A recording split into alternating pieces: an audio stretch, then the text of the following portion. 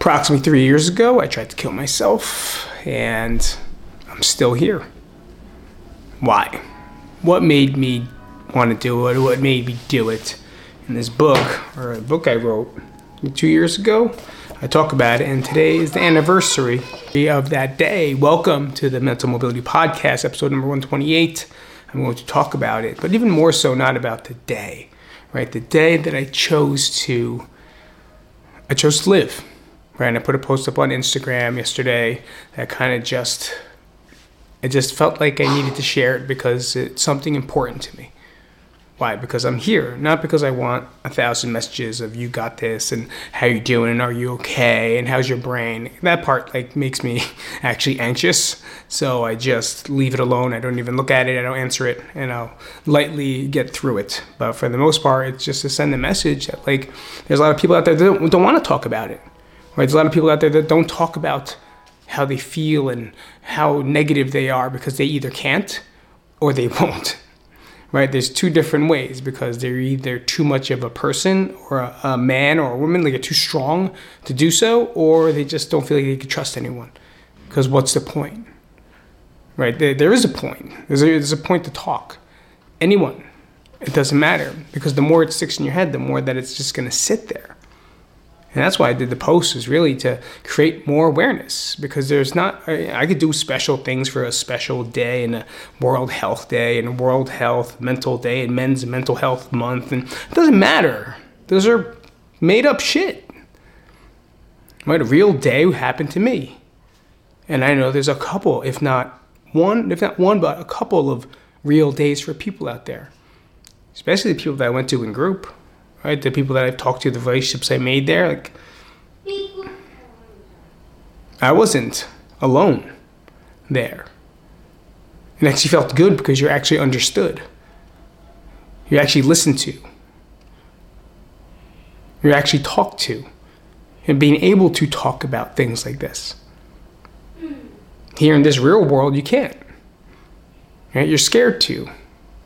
You're afraid of what other people are going to say. You're afraid of how they're going to react. And that's perfectly fine. But in the hospital, it was easy to talk about it.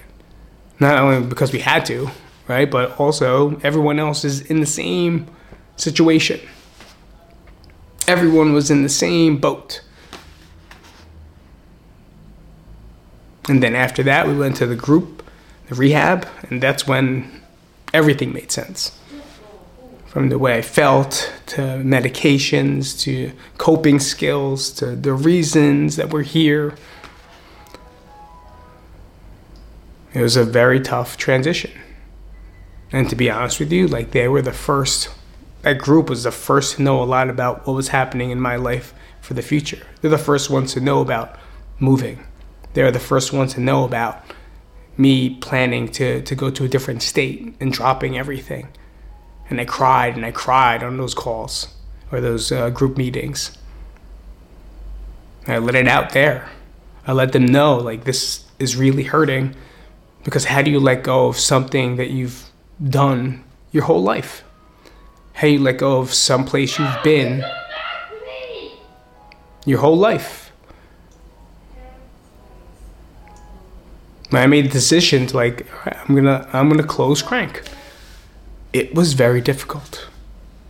And that group was the first group to know. And I did a lot of exercises and did a lot of the talking there. Because that's where it had to be. Before I even brought it out to the public, before I brought it out to my friends or family, it was talked to in that group. Because I just trusted them. And a lot of us don't have that. Right, so today I'm just going to read something really fast. It was the day before I tried to kill myself. Okay, December 3rd, 2020. Are you a fighter? No, that's not my occupation. But yes, I am. I fight for those feelings of being normal. I fight to see the sun on a bright day. I fight to feel something other than pain. I may not be a fighter in the ring, but I am a fighter just to live. I don't know if I can live anymore. I don't think I should exist anymore. I don't want my family to see me like this. I'm sure they hate me. But how many people tell me to live in the present? What if your present is like the worst dream you've ever had and can't wake up from it? What if I don't want to live in that moment? The days of feeling like I'm floating in the air driving a cloud. But I didn't smoke. I didn't drink. Why am I floating? Why does the world feel like a dream? I feel like I've lost everyone I've cared about. I feel like I've lost everyone I've helped in the past 10 years. I feel like I've lost everything while doing so much. How can you be punished for doing so many good things? How can you fail when you're trying to make people better? I feel like the biggest failure, and it's not even my fault. I have lost some of my best friends I've had. I guess that's business versus friendship. Sure, I have friends, but I feel like I've lost a lot. I miss them. I miss the jokes. I miss the laughing. I miss the sweat and the challenges. I miss Crank. I hate to say that, but I really do. I know you can't focus on the past, just move ahead, but I miss them. A big piece of my heart was shattered into pieces, and those pieces keep getting shattered. A few times I will pick up the pieces and glue them together to only get them shattered again. Do you know how fucking strong you have to be to withstand this pain every day? It's fucking hard. To live and sit here and just eat punches all day long is hard. But I know this is building the skin for what's to come. Life is breaking me apart, and I have to keep building myself back up. I'm building callus. I'm building more muscle to become stronger. There's no worse pain than what we're going through trying to smile through. Black windows. It's fucking hard. But so am I. My heart is broken. My soul is ripped apart. For the first time in a while, my will has to be my strength. The will to be here. The will to keep taking a beating. The will to keep getting up after sucker punched in the face. My will to live has to be my strength. And I will be strong. Being strong, doing things you don't want to do. Love you all, Coach. It's crazy because when I think about that now and I read it, that was the day before. I was hurting. I remember I just felt lost. And just like everyone else, we sit there and we try to develop callus and what they would say in DBT is we try to improve the moment. Right, I was trying to improve the moment because if you notice the sequence or the style of writing, I was writing very negatively, very tough, very sad, and then I tried to switch it and I tried to improve that moment by saying, this is being done to me to develop callus, to give me hard skin, tough skin, to be stronger, to be better. I need to be strong. Those are the calls for help, right? Because I need help, and I'm almost giving in to the darkness. I'm giving into the pain that it's giving me. So I'm saying that pain is good for me, right? The pain, I need this pain for me to be better. I need this pain for me to be stronger. Sure, you might, but not at that level. To the point where I was inflicting pain on myself. I was inflicting hurt on myself. And I'm sure psychologically I was inflicting pain onto my families by either not being present or just being mad or being anxious. But that was the day before. I'm not going to read the whole book again, but I'm going to read the day that changed me, and that's December 4th, 2020. It's pretty fast. I wake up and I immediately start crying. Emotions are just coming out and I can't control them anymore. I'm walking dogs, normal routine, same pattern, try not to move with the day.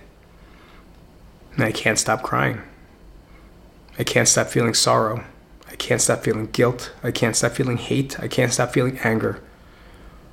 Walking dogs, trying to exercise for some emotions to get out of myself, to feel better, to act better, to be better, but I'm not. All I see is darkness.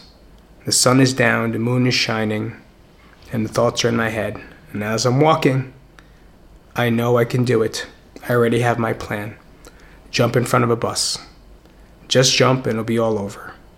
You know the speed of the bus. You know exactly when it's arriving. You know it'll be fast and easy. Those are the thoughts in my head. But those thoughts became a voice. And now I hear someone telling me, just do it. Life's not worth it. Just finish it. And this pain is too painful to be here. It's too hard to live this life. It's too hard to be where you are. No one loves you. No one cares about you. No one's there. All you see is darkness. Everyone hates you anyway. Fuck everyone. Fuck this world because the world fucked me. Those are the things I said. Those are the things the world says.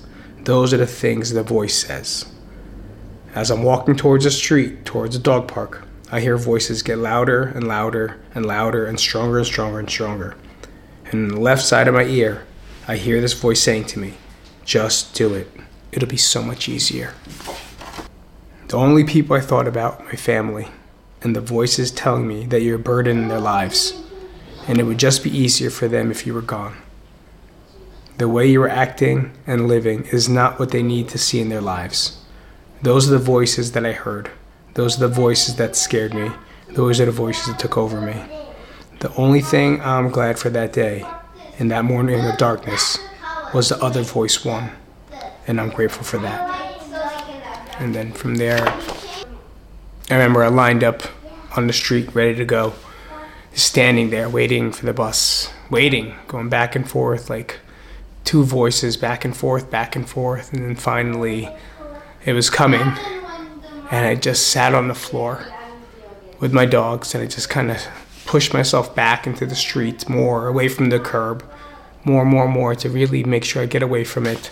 And I just sat there, and I cried. I sat there and I cried for a long time. I finally went home, and I didn't know what to do.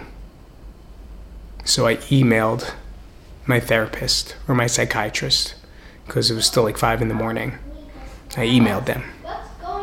And once they realized that it said, or once they've read it, I guess, and it said I tried to commit suicide, they called me immediately, and they took me into the hospital, into crisis. There was no ifs, ands, or buts, because I sent that email. They are now legally obligated to take me in.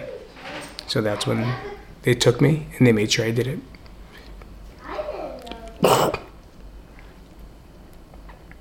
Today's like a weird day for me. Not a special day, but very awakening day. It feels weird. Everything about it is weird. But I am one that made it. And unfortunately, there's a lot of people that don't. There's a lot of people where that voice just gets too strong, and they don't have the will, they don't have the power to do it, to say no, to improve the situation, to have that strength. So if you're a person that is going through the same thing, just want you to know it's okay to ask for help. Not that they're going to save the world for you, not that they're going to make everything beautiful and roses. No, it's just so you're here another day. To understand how life is precious, how life does matter, and how you do too. But it's all for us to find out. So if there's one thing I can tell you as we end,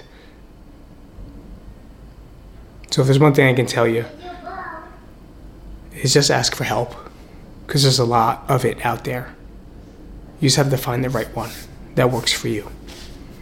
All right, I'll see you guys later. Thanks for coming out. Subscribe. Peace.